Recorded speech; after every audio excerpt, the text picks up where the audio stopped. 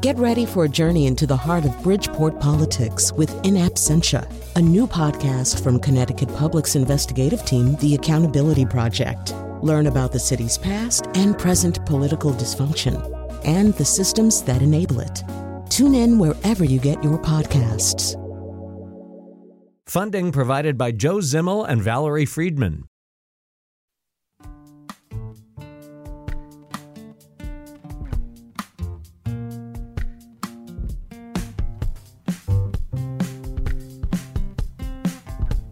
This is Where We Live on Connecticut Public Radio. I'm Lucy Nalpathanchel. Jahana Hayes has spent almost 2 terms representing Connecticut's 5th Congressional District. Will she easily win re-election in 2022? The National Republican Party has its eyes on her district, and a Republican opponent has already emerged. Political observers predict the 5th will be Connecticut's most competitive congressional race. Today, Where We Live, Congresswoman Jahana Hayes joins us. There's a lot happening in Washington. We'll talk about the latest news, including Tuesday's agreement to approve the president's $3.5 trillion budget plan and a voting rights bill in response to voting restrictions in Republican-led states. But first, we'll talk about issues closer to home and take your calls, too. What questions do you have for Congresswoman Jahana Hayes? Join us, 888-720-9677. That's 888-720-WNPR. You can share a comment on our Facebook page or find us on Twitter at Where We Live. Congresswoman Jahana Hayes is still in Washington, joining us on Zoom today. Good morning, Congresswoman. Good morning, Lucy. Thanks so much for having me today. Now, we'll be talking about domestic and international issues coming up, including your response to what's happening in Afghanistan. But I wanted to focus a bit on Connecticut right now. First, the school year is just upon us, and it's another year in a pandemic. I know you and your husband at one point had COVID. Can I ask how you both are doing? We're doing well. Thanks so much for asking. There's always, my husband always points out that he thinks that any symptom he has is a long-term, symptom of COVID. So we watch very carefully, but our family is well. Thank you. Mm-hmm. And when we think about the 5th district, a sprawling district, what are you seeing in terms of COVID cases right now and breakthrough cases? Well, I think just like what we've seen in the whole state, I was excited at one point when Litchfield County was the only county that was still considered safe, and then they went on the list as significant risk for infection. So we're watching very carefully. I think our priority, not only in the 5th, but in the whole state, should be to keep things open, to keeping our economy open, and doing whatever we need to do to make that happen, whether that's getting vaccinated, wearing masks, limiting capacity, just really making sure that we don't go into what we saw this time last year. We see that Pfizer's vaccine has received full approval from the FDA. There is hope by some officials and public health experts that we see more Americans taking this vaccine.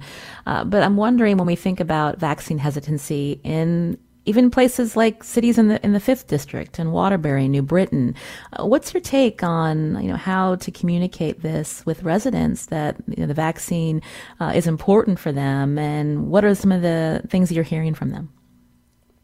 Well, I think all of us should be focused on acknowledging people's concerns and not preaching to them or talking down to them. I'm not really sure, even with Pfizer and full FDA approval, I'm not really sure if that will be the turning point and people will all of a sudden get vaccinated, because for some people, their concerns extended beyond that. So I guess really making sure that we are providing good information, making sure that people know where to go to ask their questions and have them answered, making sure that we are providing access to the vaccine, to the information that is necessary, and then really trying to instill in people that we have a responsibility to protect each other. I've been shocked almost at the number of people I know personally who are not anti-vaxxers, who I feel like are reasonable people who have some serious concerns about taking this vaccine. So I'm really just employing every approach to ask people, well, what is it that you need to know? What is it that still gives you hesitancy? How can I help you close that gap or provide that information for you? But blaming people, shouting at people, getting upset with people, I'm not sure that's the right answer. I think that we really have to acknowledge that people have serious concerns, but also just really reiterate the necessity of getting vaccinated, of wearing masks, of doing what we need to do to keep other people safe and ourselves as well. We know that the mask mandate in schools in Connecticut will expire, I think, September 30th, unless the governor and his administration decide to extend that. I mean, what's your take? Do you think that's a reasonable decision for mask mandates to go from one town to the next and not be statewide? Well, I think we're all tired of wearing masks. I know I am. But we're left in an untenable situation. The American Pediatric Association just recommended a few weeks ago that children should wear well-fitting masks at all times as a way to mitigate the impacts of this virus. I think it's very difficult to try to do anything other than that. When it comes to children in schools, they don't have the choice of getting vaccinated. The vaccine has not been approved for children under 12, I think it is. So many of those kids, many of those parents are going to rely on the fact that the teachers, the employees in the schools are vaccinated and that their children are safe. So I think it is appropriate for the governor, when it comes to schools, to say that in Connecticut, children are required to, or school personnel and children are required to wear masks in schools. They don't have an option. So it's up to us as the adults and the leaders to have the responsibility of protecting them and keeping them safe.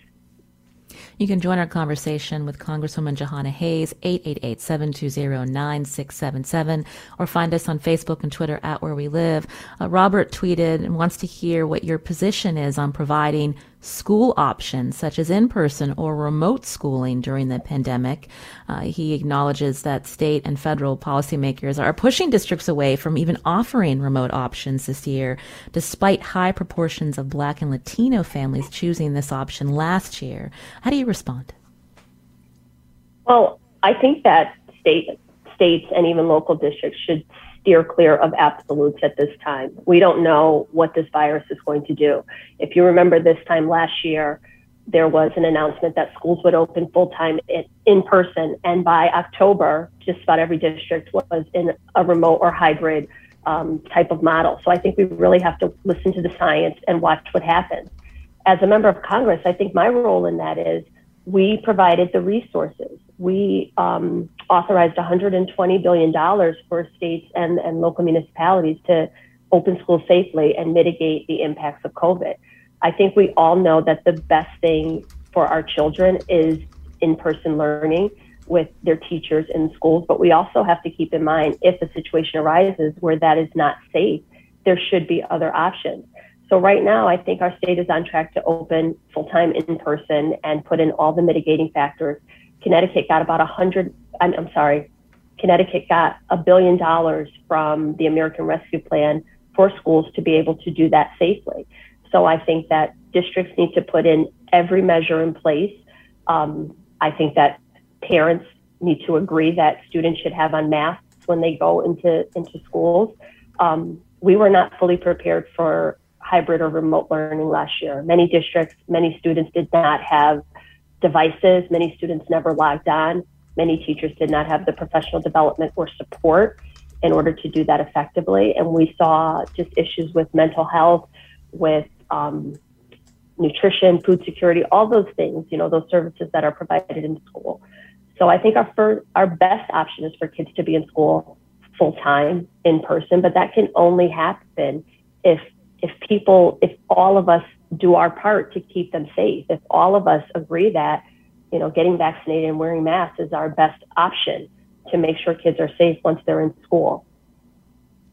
Again, you can join us as we hear from Congresswoman Jahana Hayes here on Where We Live, 888-720-9677, if you have a question for her. Let's talk about 2022. We know that former State Senator George Logan recently announced he wants to challenge you in the 2022 congressional election. Have you officially announced that you're running for re-election, Congresswoman? I have not officially announced. I just got elected. I'm working on legislating. I haven't switched to campaign mode, but I fully intend to continue to run for this seat to represent the people of the 5th District. So tell us your thought process of why you want to continue for a third term. Well, First of all, I think that I have delivered for the people in this district. Right now, we are dealing with a global pandemic. In Congress, we delivered relief in the American Rescue Plan, which no Republican voted for. And this was relief that my constituents needed in every community, in every sector, whether it was restaurants, shuttered venues, schools, everything. We delivered the relief that was necessary.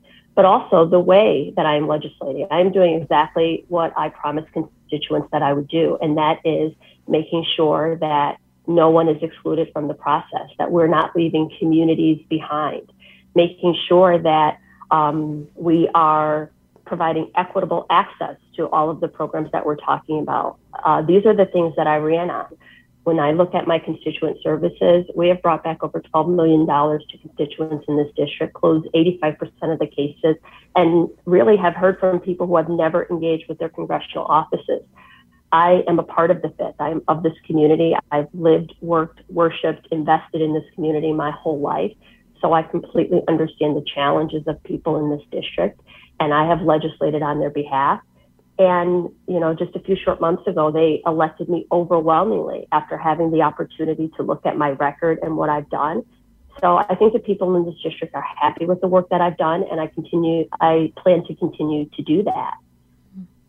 Are you referencing that the Republican that wants to run against you, George Logan, he doesn't yet live in the 5th District, Congresswoman? Well, I haven't. I mean, there's a process. Anyone can declare that they want to run. I think that just like I did, I put my name in the hat, put a platform of what I would like to do, and ran a robust campaign to ask people to choose me as their leader. In November, or as their elected representative. In November, the people in this district had the opportunity to look at that, and they elected me overwhelmingly. The people in his district had the opportunity to do the same, and they did not elect him. So I've heard just snippets of him saying, you know, he has touch points in the district. I am fully immersed in this district. I have always lived and worked in this district, paid taxes, bought a home, educated my children, worshipped, just everything, attended community meetings as a member of the community, not a member of the board, but just been a part of the community. So he has the right to run. The Constitution says that you don't have to live in the district. But from what I've heard, his reasoning is our Connecticut delegation needs to be diversified. If that were the case, and if that's truly what he believed, he would run in his own district. The 3rd District also has a Democratic representative. So I think this is a little bit more than I just want to see diversity in the delegation. It's about the title and the seat. And that's not why I got into this race. That's not why I'm doing this work. I'm doing it because I'm of the community. I care about the people. I want to make sure that every person is represented. And I don't know enough about him to make a comment on that, but anybody can run, and I think that I will give the people just a reason to select me again to represent this district based on not only the work that I've done in the past, but the work that I continue to do and will do moving forward. Your district is considered purple when you think about the demographic makeup and party affiliation. Someone tweeted at us that they see you as a rubber stamp for Speaker Nancy Pelosi. So how do you respond to that criticism from Republicans that may be in your district? Well, first of all, this district is, when we talk about the demographics of it, it's less than 5% Black. And when I initially started to run, people said she'll never be able to get support in this district outside of the cities. And I did that.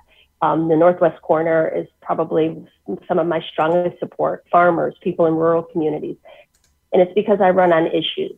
I talk about the things that are important to me and my family, and those things are generally important to my constituents and their families. It doesn't matter their demographics or their race or their party affiliation. I've heard Republicans say she's a rubber stamp for Speaker Pelosi. And the thing I would say to that is those are just top lines. I've heard things like, I vote with the Speaker 100% of the time. First of all, Speaker Pelosi does not vote.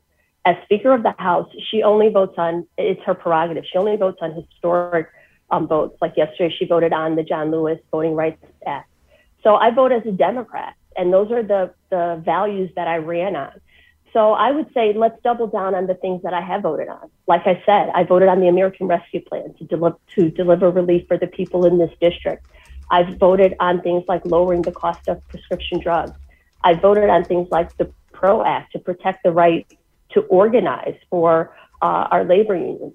I voted on supplemental assistance and funding for Capitol Police when my Republican colleagues did that.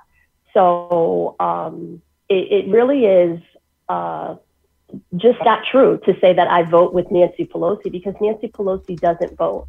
I vote on the values that people in this district care about. I vote on the issues that I ran on. I vote on the things that families need to make sure that we are closing those large equity gaps that exist in our district. And I will continue to do that.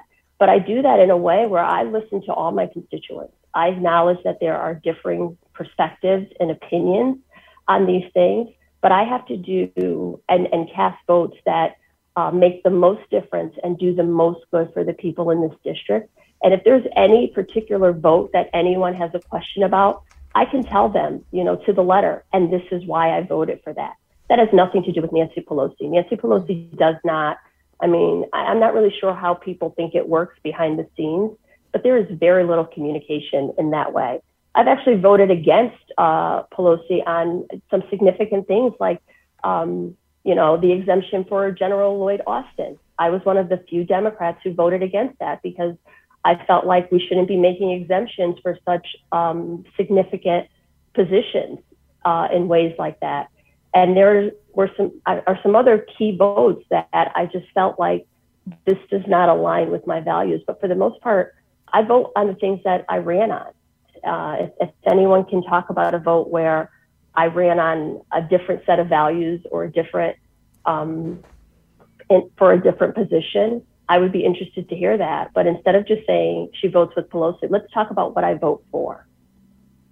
Again, you can join us if you have a question for Congresswoman Jahana Hayes here on Where We Live. If you live in the 5th Congressional District, again, that seat up for re-election in 2022, 888-720-9677, or find us on Facebook and Twitter at Where We Live.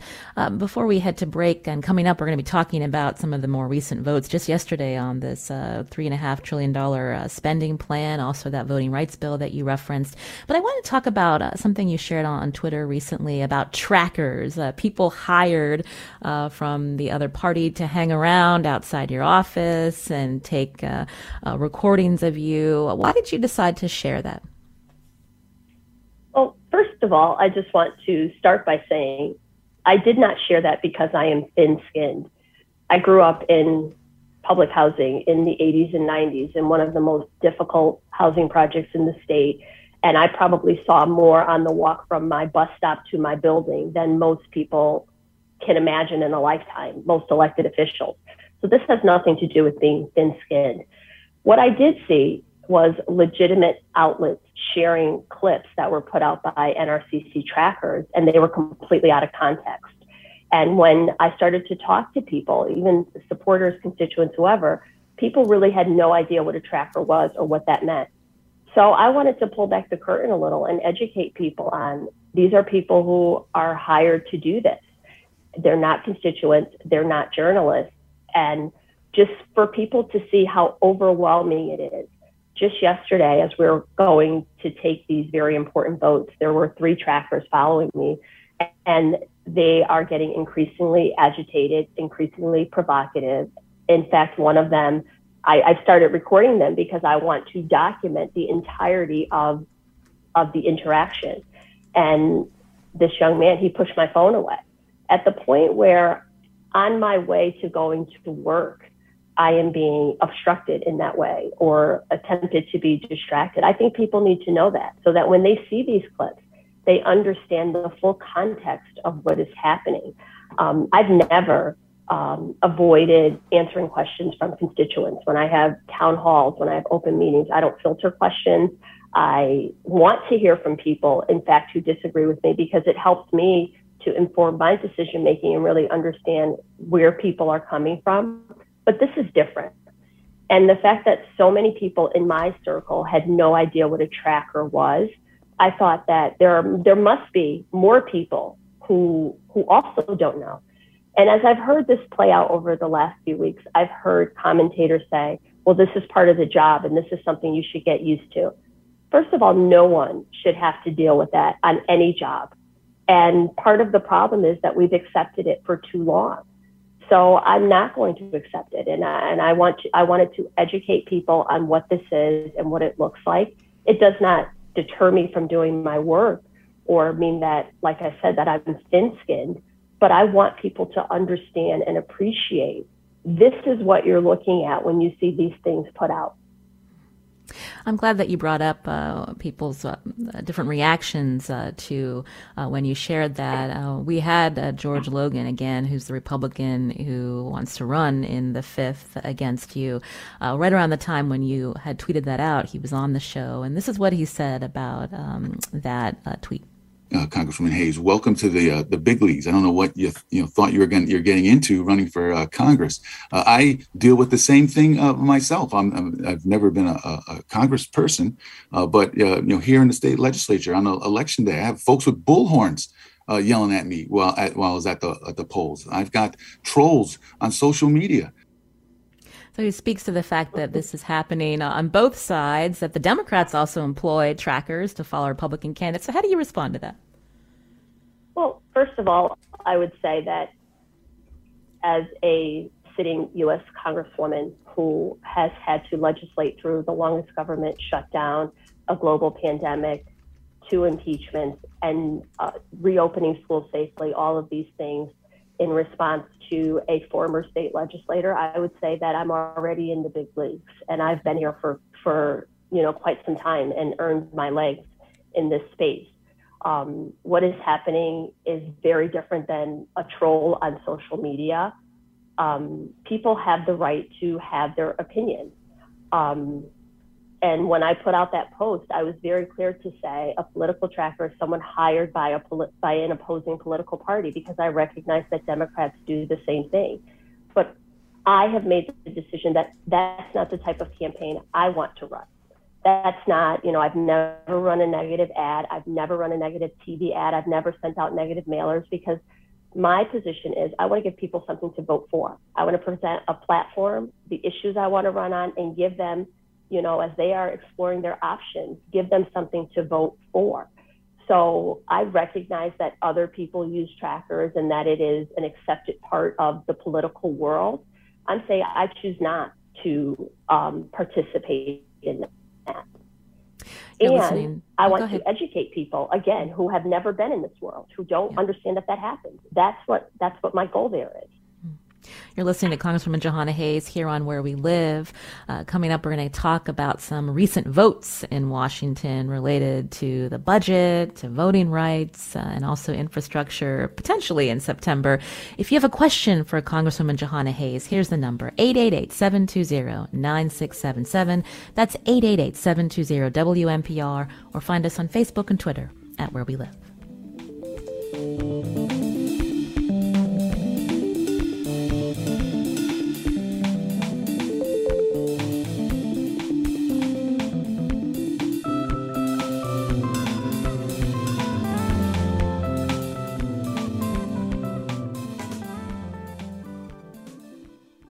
Support for this podcast comes from Hartford Healthcare.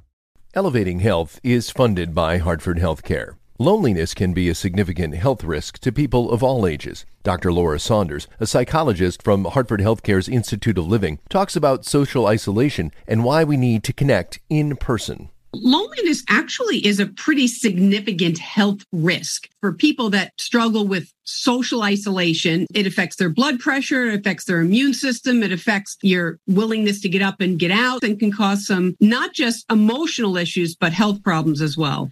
You're not alone. Dr. Saunders explains how important it is for us to look to others and get out of our comfort zone. I like to talk about social isolation as not just that individual's problem, but it's a community problem or it's a family problem. We need to connect with others. We can take space at times as well, but we need to step out of our comfort zone and do things to connect with other people. It's life-saving. For more information, go to ctpublic.org/elevatinghealth. This is Where We Live on Connecticut Public Radio. I'm Lucy Nalpathanchel. If you live in the sprawling 5th Congressional District, here's your chance to talk to your Congresswoman, Jahana Hayes. She's my guest today on Zoom. Here's the number, 888-720-9677. That's 888-720-WNPR, or find us on Facebook and Twitter at Where We Live. So let's talk about what's happening in Afghanistan. President Biden is sticking with that August 31st deadline right now, going against what some of the allies, even what part of our delegation is saying, that August 31st, maybe we need to stay longer until the allies that helped us during the war, as well as interpreters and translators for the military, until they're evacuated. What's your whole response to how this has played out, Congresswoman? Well, first of all, this is a very complex situation, and I think that I am singularly focused on completing this mission and making sure that we get our Americans, allies out safely. And I look forward to Congress fulfilling their oversight responsibility to see what happened and what went wrong here. I think so many people would agree that we needed to end this 20-year war. And I want to acknowledge our service members who fought so bravely in Afghanistan, and just the difficulty of removing a 20-year footprint over a vast territory in a short couple of months with no U.S. casualties. I say all that, but I also have to say that I have some serious concerns about the way this happened. We cannot leave our allies behind. We cannot leave, the translators, the people on the ground, the people who have assisted us over the last 20 years. And I'm not really sure how that is going to happen. We had a briefing yesterday, and it sounds like the administration may feel like they have some leverage in that area when that date does come. And obviously, they're operating with more information than I have, or even the general public has. So I trust our leaders. But again, President Trump negotiated an agreement with the Taliban with no conditions. And we are now left to figure out what that means and what that looks like. I still support withdrawal from the region because I think this war needed to end. I voted to repeal the authorization for military force, the 2002 AUMF, because I don't think that a president should have that sole authority. But we cannot leave people behind. So I'm very concerned about that part of it. And I support us staying in that region until we get every American and every ally out of this region safely. We cannot abandon anyone. You mentioned Lloyd Austin earlier, and so I'm wondering what your thoughts are on the fact that this withdrawal was announced months ago, and the fact that it has devolved in the way that it has. I mean, what culpability do you have in terms that you think the military leaders have in this plan? I think they have complete responsibility for it. I mean, like I said, I did not support changing the rule for General Austin. However, he is the secretary at this point, and I support him as the secretary. What I would like to hear is an acknowledgement that they didn't expect it to devolve so quickly. Yes, we all agree. We agree. I don't know that all agree is the right way to say it, but we agree that this war needed to end, and we needed to bring our American sons and daughters back home and withdraw from the region. But to have a blind eye and say that we did everything correctly, I think is just not true. It's just not true. I mean, we're seeing these images. We're watching what happened. I don't know. I mean, I'm not military personnel. I don't have the same intelligence that they're working with. So I guess that'll be part of our congressional oversight moving forward to kind of parse this apart and see what happened. But I don't think that anybody can say that we are completely happy with the way this is working out when we are watching these horrific images of children and families and women just in these desperate situations of Americans still on the ground, of our embassy personnel being evacuated. I don't think anybody can say that this is moving forward exactly the way we've planned it. Again, you can join us 888-720-9677 as we talk with Congresswoman Jahana Hayes. I wanted to talk about some recent votes just happening yesterday. Top Democratic lawmakers in the House moving their plan forward to get the president's $3.5 trillion social and environmental budget bill approved. Tell us about this vote and what exactly it means. I'm looking at Politico where it says that the budget bill is deemed to have passed, but with not a dollar actually approved for anything just yet, Congresswoman. Right. So what we voted on this week, we voted on the rule to move forward. So the actual text and the final language will be worked on over the next couple weeks. There are some top lines and some things that we've been talking about over time. And I'm very excited about much of what is in the budget bill. We have to legislate differently. We have to make sure that the wealthiest individuals pay their fair share in taxes. And Biden's proposal is that no one who makes under $400,000 will see a dime or an increase in taxes. But there are things that I would like to see. You know, the child tax credit, I'd like to see that made permanent. That is a tax cut for middle class. It's not the government giving anybody money. That's a tax cut. I'd like to see expansions to Medicare and Medicaid to include vision, eye, dental. There's money in there for conservation and forestry. Some climate initiatives in the ag budget. So all of these things are priorities that I'm happy to see. We at least, the conversation is back on the table and we can begin to legislate in a way that meets our modern communities to really address the needs of our communities. And again, make sure families are not left behind. We talk about people returning to work. For so many people, the obstacle there is childcare and what that looks like. I support universal child care. These are things that I've supported all along. So to see these just still as part of the conversation is encouraging. And the committees will go back and draft the language over the next couple weeks. But it's still on the table, which is good. That's the vote we took yesterday, which effectively says we can move forward to the next step. Talk about the dynamics within the U.S. House. Again, when we think about this deal being reached, there's moderates that are a little worried about the price tag here. You've got progressives who want to see more done in the spending package. You know, a lot is at stake for 2022. I mean, how would you describe the relationships right now? There's a lot going on, and I think that part of being in this legislative body is compromise, is collaboration, is collegiality. I think people who are not willing to do that should not be in this role, you know, be in an executive branch where you're the only decision makers. But again, as we are doing these things, we have to think about the people in our communities and make sure that everybody feels the touch of what is happening in our government. I struggle sometimes when people run on these platforms of, you know, everything about government is bad and they want to run on these anti-government platforms. If you don't even believe in government, if you don't even believe that government is there to help people, then I don't know how you can become a part of this body and be effective and actually work on behalf of people. So I maintain that position and I listen to the people in this community, listen to the people in my district, and try to make sure that I'm bringing all of those voices into the conversation.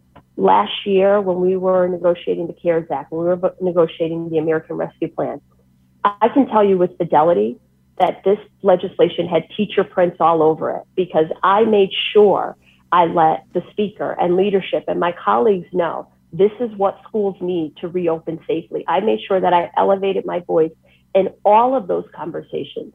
And other people who had different areas of expertise did the same.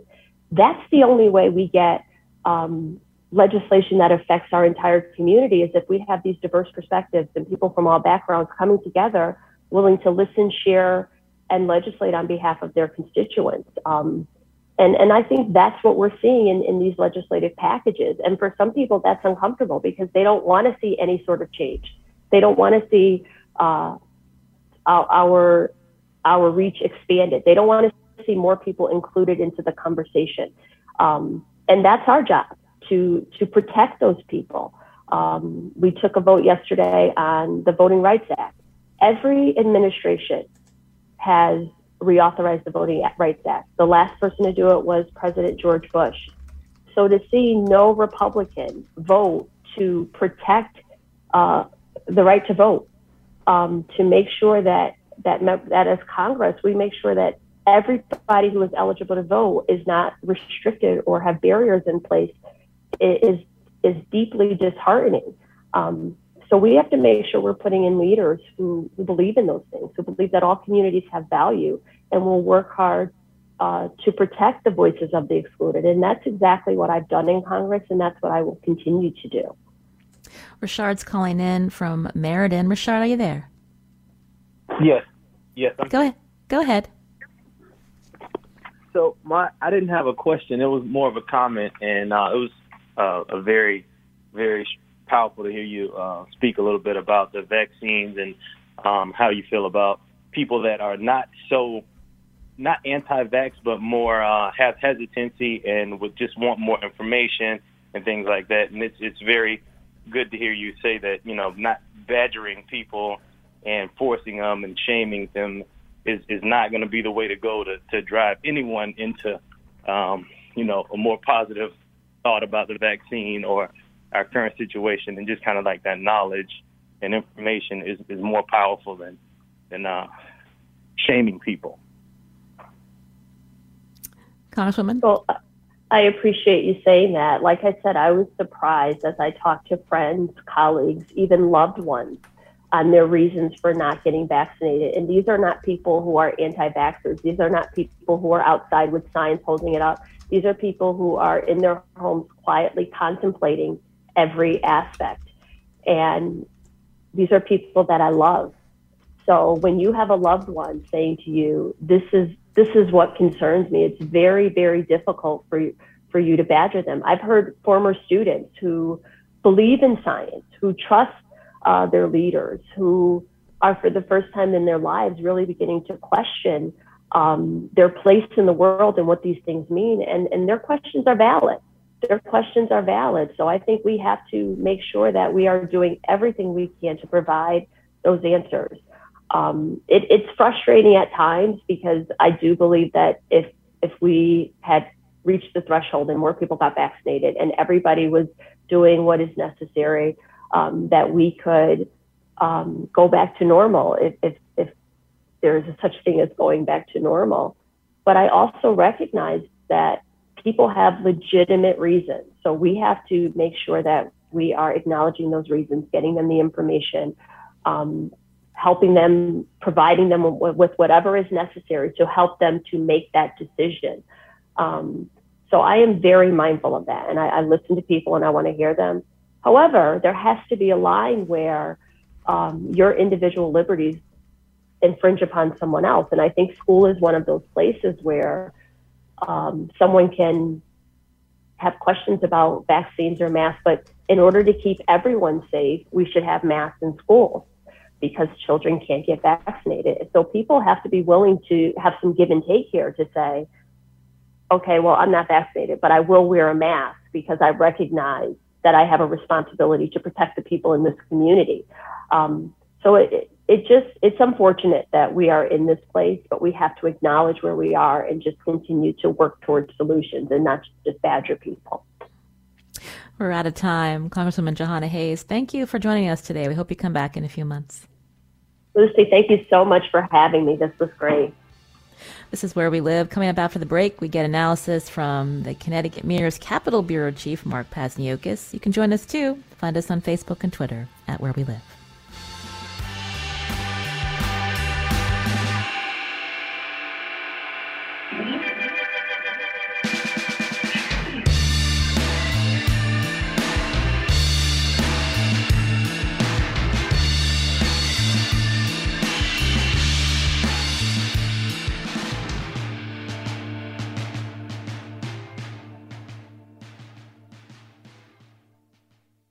This is Where We Live on Connecticut Public Radio. I'm Lucy Nalpathanchel. Joining us now on Zoom is Mark Pasniokis, CT Mirror Capitol Bureau Chief. Mark, welcome back. Thank you for having me, Lucy. So we just heard from Congresswoman Jahana Hayes. She says she intends to run again. I know that you've reported at the Connecticut Mirror that she's already banked $1.2 million for her reelection to a third term. Tell me what stood out to you when she talked about her potential opponent. Well, I think what we heard today was a preview of 2022. Her line in response to her being a surrogate for Nancy Pelosi is, I think, something we're going to hear again and again. Quote, "I vote on the things I ran on." It's not a bad line. It's a challenge to Republicans to say, okay, where did she break with what she ran on to support Nancy Pelosi? And she also had a series of subtle digs at Republicans in general and George Logan in particular about the fact Republicans have voted against a number of things that have turned out to be quite popular, primarily the American Rescue Plan. There was, as she pointed out, there were no Republican votes for that. She could have gone further. The Republicans did everything they could to delay and obstruct that. And George Logan is going to be faced with questions about how would you have voted? When he announced his candidacy, I asked him, about, at that point, it was the Invest America Act, which was the House infrastructure plan that had been approved. And he hedged. He did not say whether he would have voted for it or against it. He indicated he might have sought changes, but what a freshman member of Congress could do as far as changing it, there's not much there.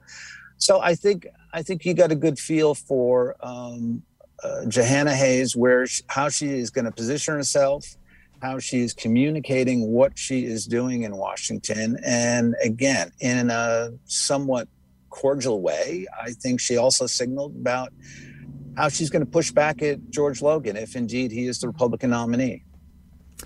She's often says she wants to run positive campaigns. We anticipate that the National Republican Party will be putting in a lot of money in this potential race if George Logan is indeed the endorsed candidate. And so I wonder if you can talk about how that'll play out. Again, George Logan, he was on Where We Live a few weeks ago. He is a black man, a former state senator, lives at Ansonia, but he plans to move, he says.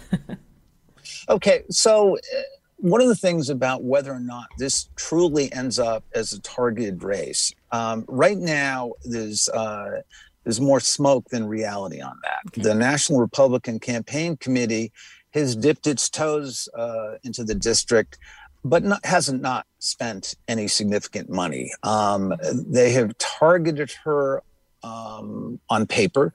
They have really not committed any funds other than the fact they do put a tracker on her. And we can talk about that because what she has experienced is something relatively new. Trackers, in my experience in Connecticut politics, have been a relatively passive instrument. It's opposition research. It's one campaign wanting to know what the other candidate is saying. Yes, if there's a gaffe, you want video of it so you can use it, but it's also intel. In a campaign setting, these trackers report back daily as to this is what the opposition is doing and saying. What Congresswoman Hayes is experiencing is more a bit of harassment. The tracker has tried to provoke her, has been shouting questions. Historically, again, the trackers have been a more passive instrument to just simply record. This is different. This is an effort to, again, provoke her into saying or doing something that's going to be a viral moment.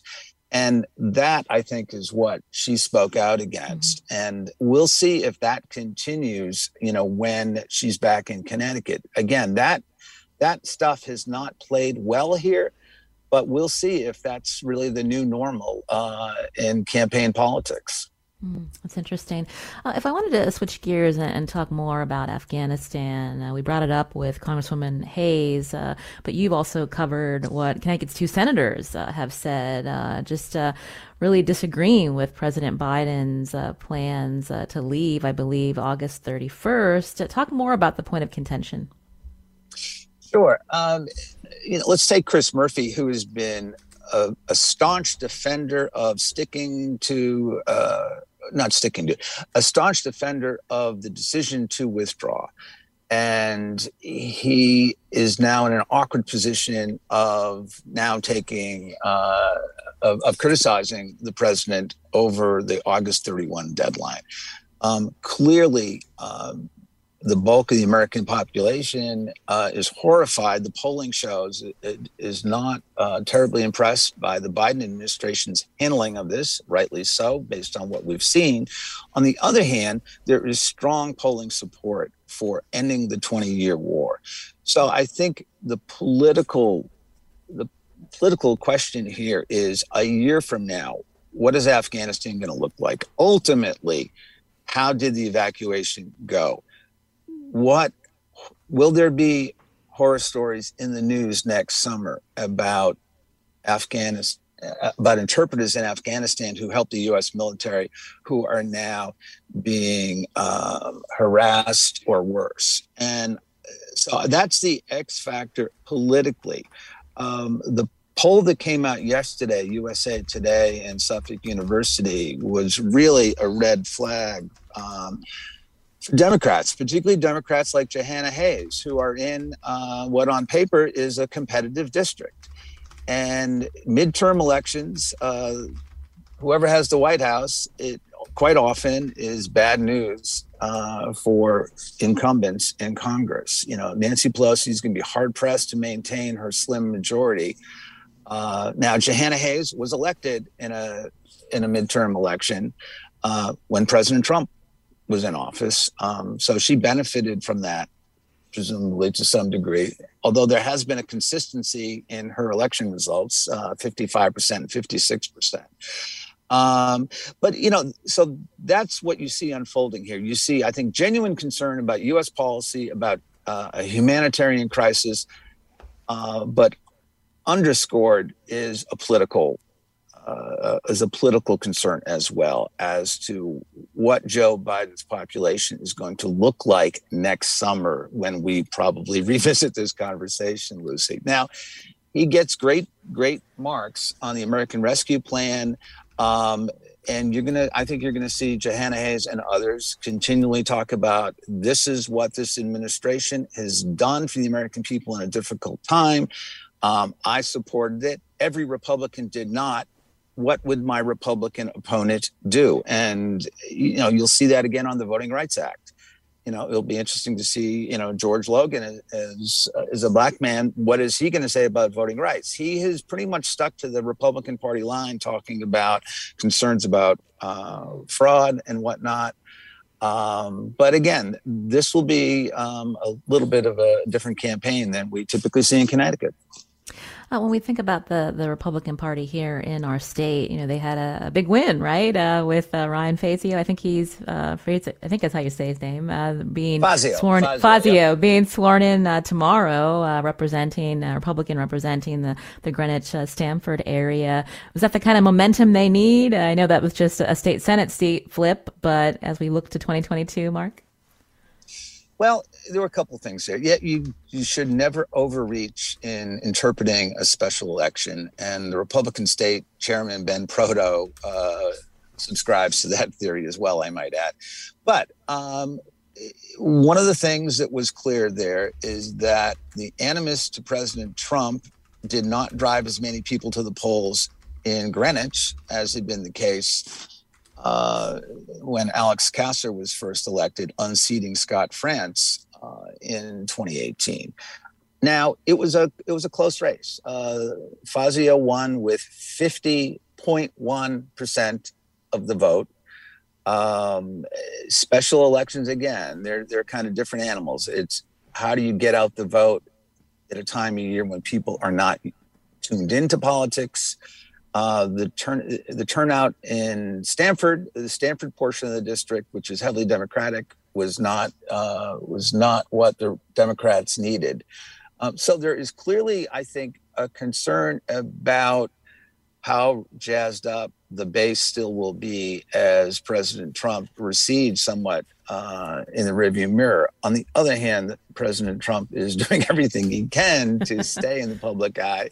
So, we'll see what that looks like again next summer. But yes, that was, it was a real morale builder for a Republican Party that has not had terribly much to celebrate since Trump took office and things turned very badly. Remember, the Republicans in the General Assembly had had an incredible winning streak. They had an awful experience in 2008 with the Obama landslide, but they pulled up to a tie in after the 2016 race. They were 5 short of a majority in the House. And then it all went sideways. Right. Mark, thank you for that context. Always a pleasure. Mark Pazniokas, we're from the Connecticut Mirror. I'm Lucy Nalpathanchel. Matt Dwyer produced today's show.